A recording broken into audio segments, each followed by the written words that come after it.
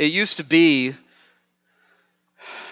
even by as early as the beginning of this century, as long ago as that, prior to that, the most well-known Bible verse by people that were unchurched and had no other knowledge of the Scriptures. It used to be that the most well-known Bible verse that they could reference would be John 3:16, that spoke of God's love poured out in His Son in sacrificing Him on the cross so that we might not perish, but might have everlasting life. But even as long ago as the beginning of this present century that we are in, that most well-known verse by people that did not have anything to do with God became Matthew 7:1. Judge not, lest you be judged. If someone were to quote a Bible verse verbatim, word for word, even though they knew nothing else of God's Word, that would be the verse that they would be able to quote. And that, I believe, still stands today. We live in a cancel culture. A cancel culture is a judgmental culture. Even though what oftentimes a person is being canceled for is for what they would call being judgmental, canceling someone is very judgmental. Heard the person say recently, the world is so full of judgmental people. I can tell just by looking at them. And what's funny about that is it takes some judgmentalness to look at someone and assume that they're judging you. Because you're assuming on their heart. You're assuming on what they're thinking. You're assuming on their pride. Here's what's interesting about Matthew 7. It begins with verse 1. Judge not, lest you be judged. But then it turns very quickly to what many people would consider to be judgmental. Jesus says, don't take what is holy and give it to dogs. Don't cast your pearls before swine. Later in the chapter, we're told to be discerning about false teachers, that they will be known by their fruits. As we'll see in the coming weeks, beware of false prophets who come to you in sheep's clothing, but inwardly are ravenous wolves. You will recognize them by their fruits.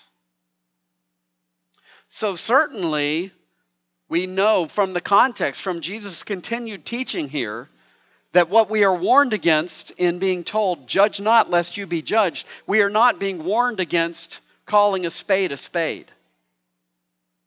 We are not being warned against inspecting fruit of people and acting on that. So in these messages, we're learning about judging without condemning. Judging or discerning, making a moral judgment about a situation, about a relationship, even about a person, without condemning. We are required to make moral judgments every day, and we need to walk wisely with our resources, with what influences us, and certainly with what influences children. But what we must avoid being is condemning. Let's look at the verses this morning. So we read in the beginning of chapter 7 of Matthew, judge not that you be not judged. For with the judgment you pronounce, you will be judged. And with the measure you use, it will be measured to you. Why do you see the speck that is in your brother's eye, but do not notice the log that is in your own eye? Or how can you say to your brother, let me take the speck out of your eye, when there is a log in your own eye? You hypocrite. First take the log out of your own eye, and then you will see clearly to take the speck out of your brother's eye. Do not give dogs what is holy, and do not throw your pearls before pigs, lest they trample them underfoot and turn to attack you. First of all, let's deal with how our culture, our present day culture, deals with this verse 1. Judge not, that you be not judged. I appreciated hearing Albert Mohler talk about an experience that he had. You remember the old Fox show Hannity and Combs? This is from some years ago. This was during the controversy of President Bill Clinton and his activities in the Oval Office. And Albert Mohler was there on a panel of different theologians, and he was being asked, and they were being asked, what is your thoughts? How do you feel like a Christian should respond to public sin, to public outing of people's private behavior like this? And a liberal theologian responded and said this: Jesus taught that Christians are never to make moral judgments of others. We are never to look at someone else's life and make a moral judgment, meaning what they're doing is right or what they are doing is wrong. Albert Mohler describes himself as being perplexed, I think more apoplectic about this. Like he says, he just could not help but respond, "You have got to be kidding me. You are telling me that it is never right for someone. You are saying that Jesus taught that it is never right to look at someone's behavior and say if it is wrong behavior." And the liberal theologian responded, "That's exactly what I'm saying." He said, "Well, let me ask you this. Would you do that when hiring a babysitter?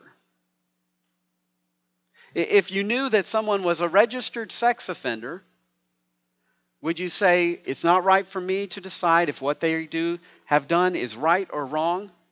I should still hire them to watch my children." He said, these arguments sound perfectly fine until it's time to hire a babysitter. The first response that I believe God wants us to have is this: don't be condemning. Be helpful. We're not called to be condemning. We're called to be helpful. In these first 5 verses is where we get this from. Judge not that you be not judged. For with the judgment you pronounce, you will be judged. And with the measure that you use, it will be measured to you. Why do you see the speck that is in your brother's eye, but do not notice the log that is in your own eye? Or how can you say to your brother, let me take the speck out of your eye, when there is a log in your own eye? You hypocrite. First take the log out of your own eye, and then you will see clearly to take the speck out of your brother's eye. Now, notice the end game here. Notice the best scenario here is that one is able to help the other take the speck out. That one who is planning to help the other take the speck out benefits from realizing in the situation, I've got to get this log out of my eye first. When we are told, judge not, the term that is used here is saying, do not condemn a person. It is not for us to play judge and jury. Don't rule out God's grace that might come to this person in the future. This forbids us from pronouncing a person as being unredeemable. As if to say, that person is on their way to hell and there is nothing that is going to stop them. Condemned, like we have a gavel in our hand. We are not to be condemning of other people as if they are beyond God's help or beyond their grace. Condemn not, we are told. This kind of judgmentalism that we see in the brother of the prodigal son, When he returns repentant, the brother is saying to his dad, why in the world would you receive back this son of yours that treated you this way?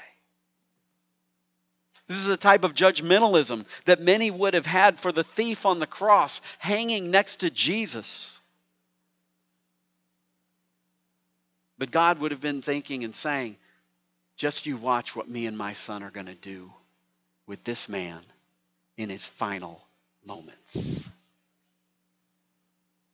D.A. Carson says, Matthew 7:1 forbids judgmentalism, not moral discernment. David K. Wood writes, when Jesus says don't judge in Matthew 7:1, he is not forbidding all moral evaluations of all people in all situations, but rather forbidding a condemning attitude of other people as if to put yourself in God's position or to focus on the sins of others without first being concerned with your own. That's kind of a summary of these verses. We're told not to be judgmental because of the danger that there is to being condemning. The hearers, as Jesus is teaching this, many especially of the religious Jews that were very prideful of their position as God's covenant people at that time, in many ways were dependent on that covenant, that national covenant relationship with God, even though it meant nothing personally to them in a transforming way. Jesus knew that in their judgmentalism there was such a danger because basically they could look at that other person and say, I am obviously righteous because God is comparing me to this person. And they would have had plenty of people in their community that would be saying, Barsabbas, you are the most righteous of all of us. Surely if anyone is going to be welcome into God's presence, it is you. God has been treating us. God treating us as how we treat others is a theme of these chapters that we've seen. For instance, in Matthew 5:7, blessed are the merciful, for they shall receive mercy. Matthew 6:14 through 15, if you forgive others their trespasses, your heavenly Father will also forgive you. But if you do not forgive others their trespasses, neither will your Father forgive your trespasses. This also comes up in the Old Testament, Proverbs 19:17. Whoever is generous to the poor lends to the Lord, and he, being God, will repay him for his deed. But specifically understand, God, this does not undo the gospel. It does not undo God's saving grace in a person's life if they are judgmental towards other people. Obviously, you run this through the whole of the gospel in this warning, this danger of judgmentalism. Jesus is speaking to those that had a real danger of being self-righteous, and that self-righteousness keeping them from being embracing of God's grace. You remember the ice bucket challenge some years ago? You know, where one person would say, I'm doing this ice bucket challenge and I'm going to challenge somebody else to donate a certain amount of money, to, I think it was cancer awareness and things like that. What if they had their friend and they and their friend were going to both do the ice bucket challenge, and they agreed upon that it was going to be a ice cream pail of ice water that the friend was going to dump on them, and the friend sneakily pulled out a 5-gallon bucket of ice water, and that's what they used to dump onto their friend for that ice bucket challenge. Well, when it turns around and it's time for the friend to dump water on the one who just dumped it on them, which bucket do you think they're going to use? It's very similar of the warning that we see here. The sadly polarized culture that we see these days amounts to the statement that sometimes we hear, or at least people live by, even if unintentionally, you're dead to me. You're dead to me. Of where someone might side with the wrong side, or have what they think is the wrong opinion, or do the wrong thing, say the wrong thing. And in our culture today, in this cancel culture, a judgmental culture that we live in, too often people are saying, oh, you believe that? Oh, you did that? Oh, you did that 10 years ago? You're dead to me. And the way that we're in danger of doing that as believers, as saying, you know what? That person is dead to God's grace. There's no redemption. They're unredeemable. We can't respond in the same way, writing people off because of something that they think, or how they vote, or what they've done. If you're walking in relationship with God, He's pointing out what needs to change in your heart. And knowing your own heart should show you that God is not done with you yet. Don't look at what you see in someone's behavior and assume that God is done with them. We're told not to be judgmental also because of the lose-lose situation of prideful condemnation. That's the example that Jesus comes up with here. And I think this kind of comes out of the carpenter background here of when you see the speck, why do you see the speck in your brother's eye but do not notice the log that is in your own eye? And how can you say to your brother, let me take that speck out of your eye, when there is a log in your own eye? You hypocrites, he says. It's a painfully funny picture that Jesus paints here. Having ruled prideful condemnation that causes us to see ourselves as better than others, having ruled that out, we're warned here that judgmentalism can encourage us to grow some pretty bad blind spots to our own sin. We do that, right? Where we say, I'm not as bad as my neighbor. I'm not as bad as my uncle. You think I'm bad at this with parenting kids? You should have known my dad. Right? I imagine the scenario in which two guys are working in a wood shop, cutting a piece of wood, and something goes wrong, and the wood goes flying, and one guy ends up with a speck in his eye, and he's like, oh man, I got wood in my eye. And the other guy's sitting there going, I got the rest of the log in my eye. I got the half a 2x4 sticking out of my eye.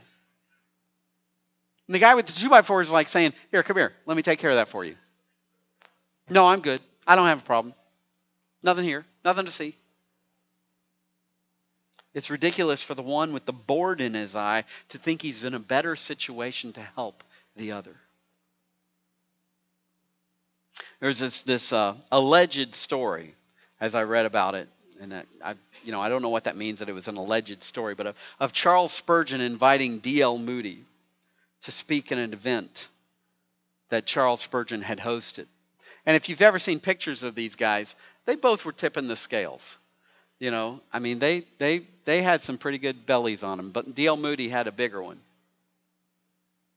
And Moody accepted and preached the entire time on the evils of tobacco and why the Lord doesn't want Christians to smoke. Of course, we didn't have little black boxes on the side of the packages and things like that, but Spurgeon was an avid cigar smoker.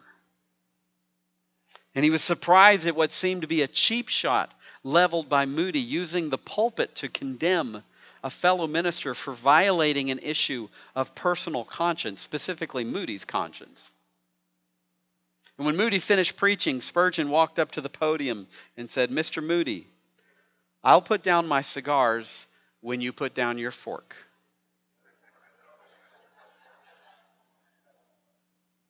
It is prideful hypocrisy for us to be blinded to our own sin. And me being blinded to my sin, I'm in no shape to be accurate in my evaluation of other people's lives. So does that mean I don't help other people? No, it means I ask the Lord to work on me and show me my blind spots so that I can help others. It means being humble about where I struggle, open,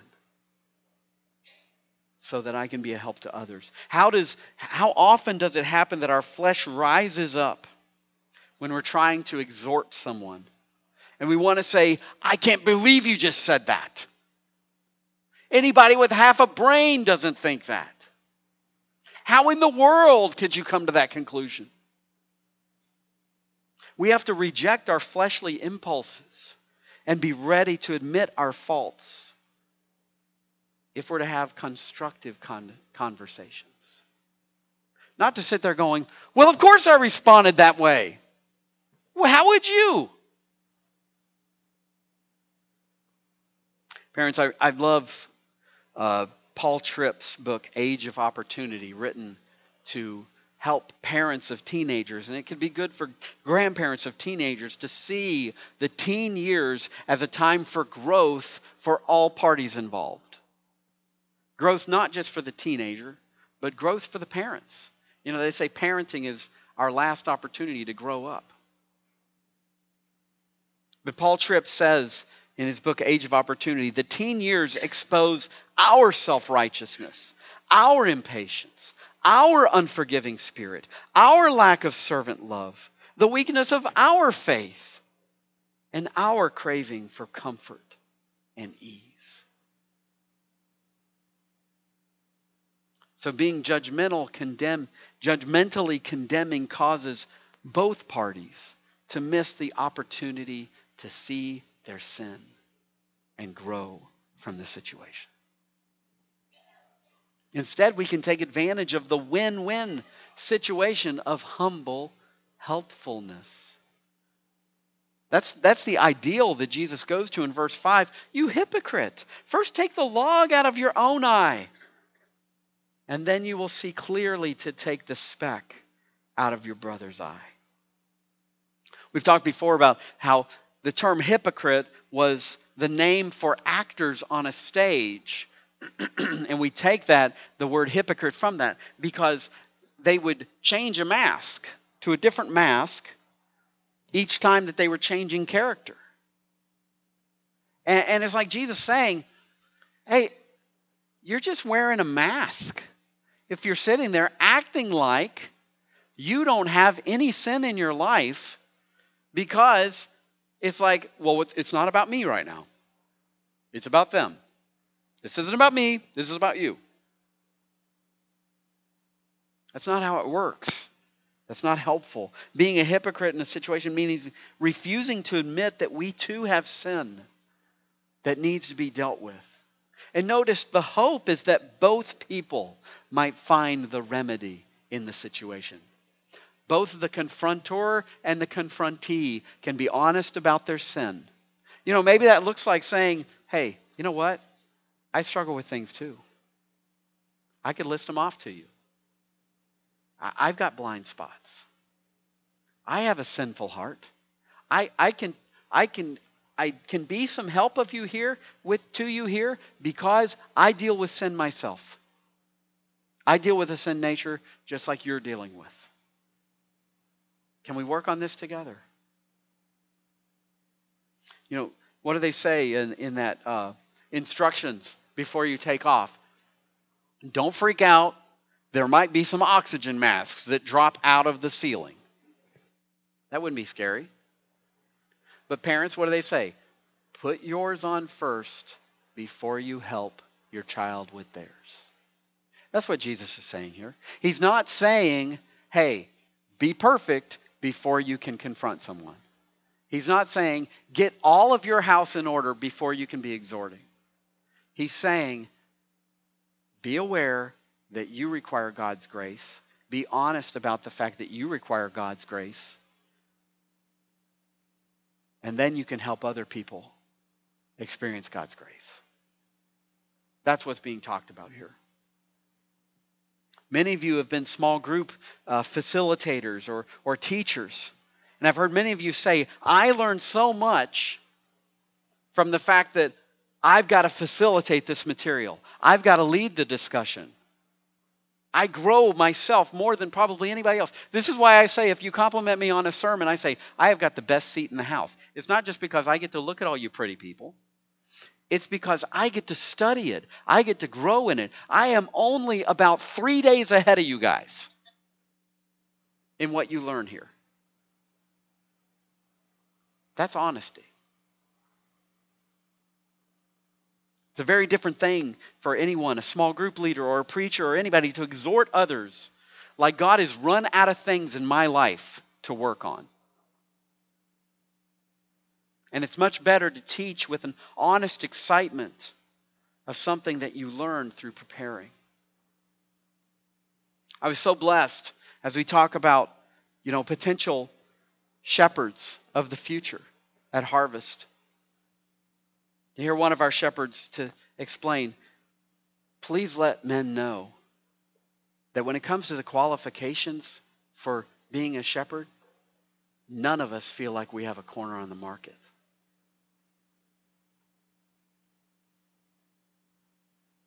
So don't be condemning. Be helpful. Anyone who writes others off as good for nothing and certain for hell needs to be concerned about the condition of their heart. Helping someone else to deal with their sin is a good thing.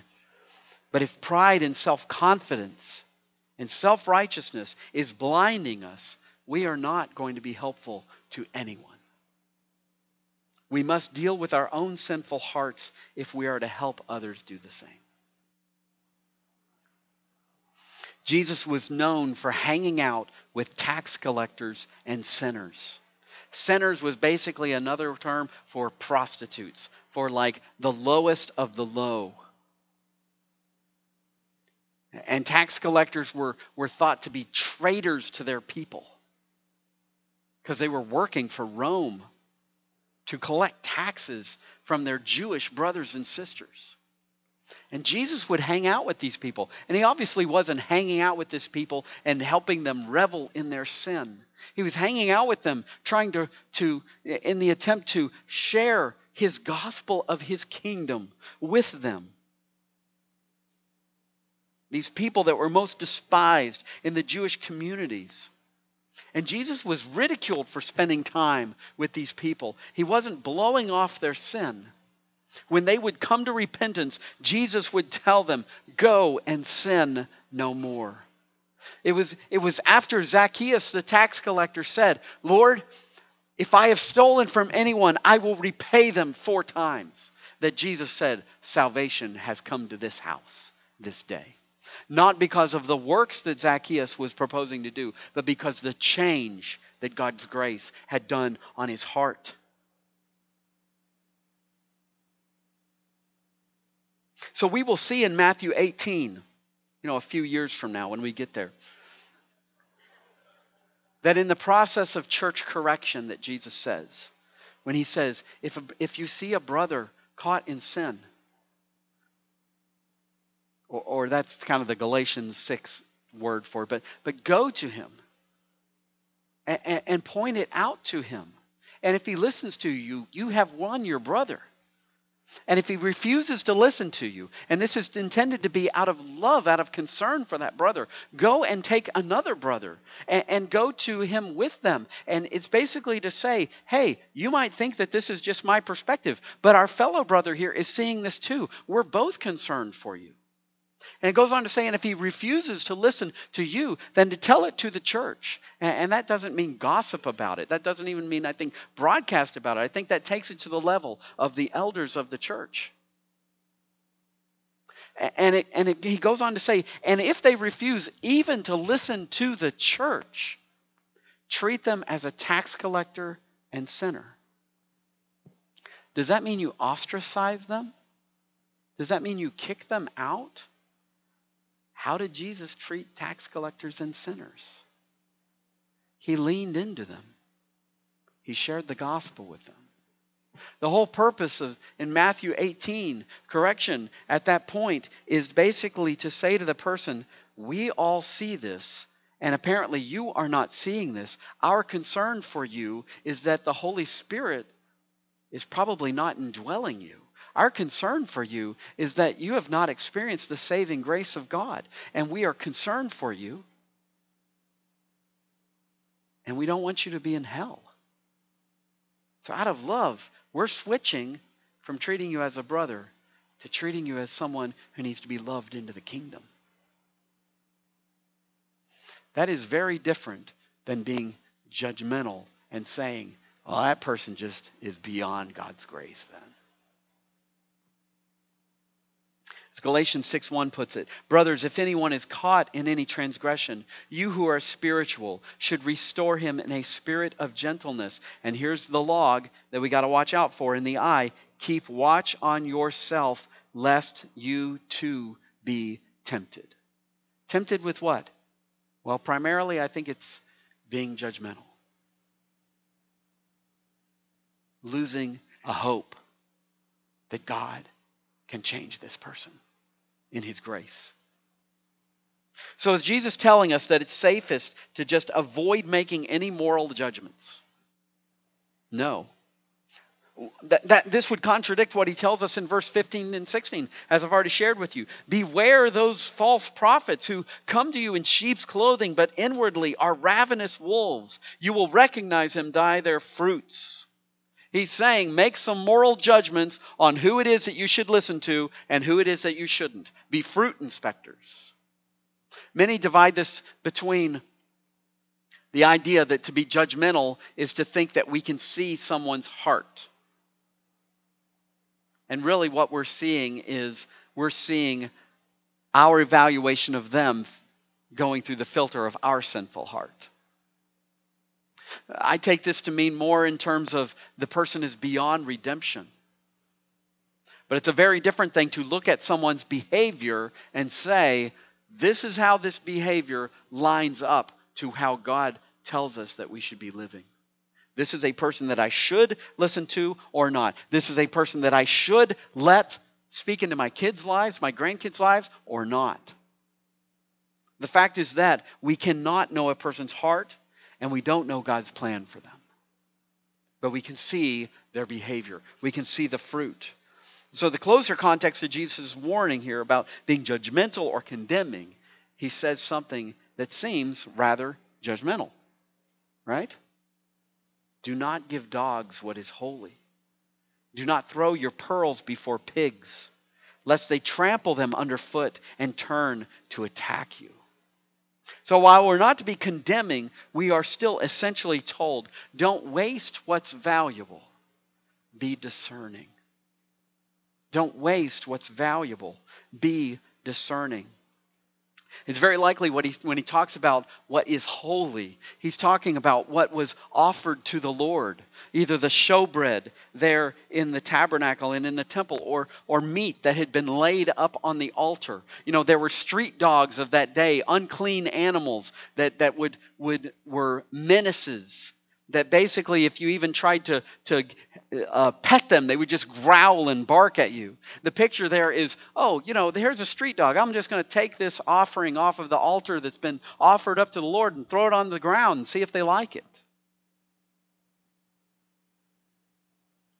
Or pigs, which we know were unclean to the Jewish people. And I think specifically this is like wild pigs that were dangerous, that you don't want to get near to. They have no sense of understanding the value of pearls. They're just going to trample them underfoot. These verses are not saying, okay, listen, they are not saying that some people are worth nothing more than street dogs or pigs. That is not what this is saying. It is highlighting the lunacy of giving what has great value to God or to people, what is offered as holy, or pearls, to those that care nothing about it. Especially if they have shown they care nothing about it. I think what falls into this is enabling. Providing a person with the resources that they need so that they can continue down a path that is destructive to them. Those resources are like something that is valuable, something that is important, and it's just getting trampled by them. And even worse, it's enabling them to continue to live in a destructive way. Or it's appeasement, trying to calm someone's anger by giving in to their demands. You might recall Winston Churchill speaking of Nazi Germany, when it was rising to power and taking over threatening to take over neighboring nations. Winston Churchill described appeasement as feeding the crocodile, hoping that it will eat you last. I believe that's what's being talked about here. You know, I've enjoyed these shows, Traitors, and one of them is Traitors UK, and in one of the it's a reality TV show, and in one of the challenges that they were doing, they had some like wild pigs pinned up, and I think it was just kind of like nearby to what they were doing. I think it was kind of just add to the intensity of the situation, and one of the contestants said, "Oh, I saw the pigs and I thought, oh, how cute. I wanted to go and pet them." And then she just kind of throws in there, "But then I found out later they would have killed me." That's the situation here. While we shouldn't write off a person as unredeemable, there is a place for making a moral judgment on a person's behavior. There's a place for making a moral judgment on the way that the person has treated what we have given to them, which is valuable to God. We are encouraged to discern whether a person is receptive to the gospel. We aren't expected to allow others to manipulate us or for us to get us to enable them in their sin simply in the hopes that they might be that we might be able to throw some truth at them in the process. We should not be putting our reputation in danger, like as a pastor or something like that. Maybe because, well, if I just am in that compromising situation that looks bad with this woman that doesn't have a good reputation, I might be able to share the gospel with her. That would be a situation of like, no, you stay away from it. We shouldn't offer up our children to appease relatives. Because, well, they're family. They want to have them over for a sleepover. Nothing good goes on in that house. But they're family. Folks, I think that's offering up a pearl to someone that is not going to appreciate it, in the hopes that maybe something good will happen of it. Don't do it. Many in our culture have lost all sense of discernment regarding sin. The avoidance of being judgmental has resulted in a total lack of moral judgment. And much has been turned upside down to the point that people are applauded for their outward rebellion against God's created order of what marriage is to be about, of what sexuality is to be about, of what gender is to be about. And to say, well, they love each other. Love is a holy word. God is love. We're not going to offer up our definition, God's definition of love, for it to get trampled in the hopes that maybe it will appease someone. Many of our culture have lost all sense of discernment regarding what is of greatest value, our children. Probably the most blatant examples of this is the two ideas colliding and what children are exposed to today. Sitting your kids or your grandkids in front of the TV and thinking, well, what could be wrong with the Disney Channel? Is casting pearls before pigs. I think probably the example that we hear of the most and we scratch our heads the most about is Drag Queen Story Hour. Understand here that what is holy is being given. I'm not calling these people dogs, okay? But it's a situation of taking what is holy, what is supposed to be innocent, and trying to make a culture happy with it. It seems like our culture has read, this is the progressive culture, this isn't all of our culture, but it seems like our progressive culture has read The Emperor's New Clothes and thought if we can just brainwash that kid, then he won't pipe up and say, the emperor's naked. What are we doing here?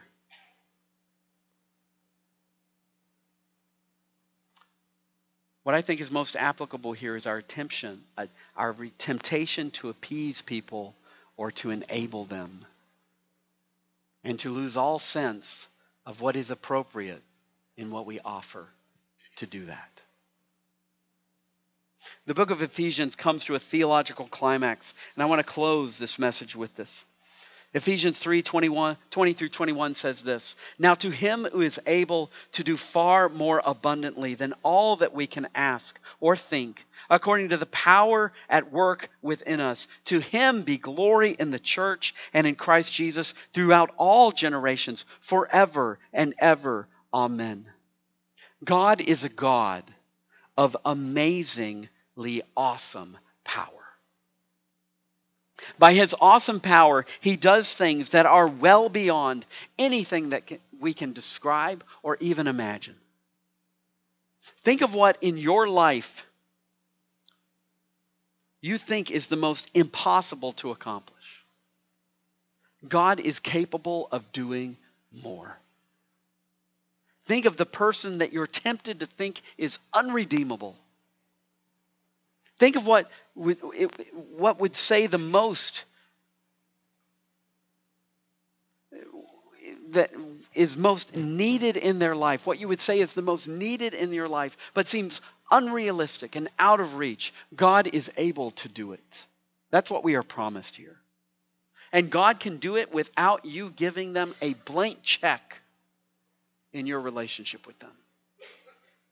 That might even be getting in the way. Let's bow our heads.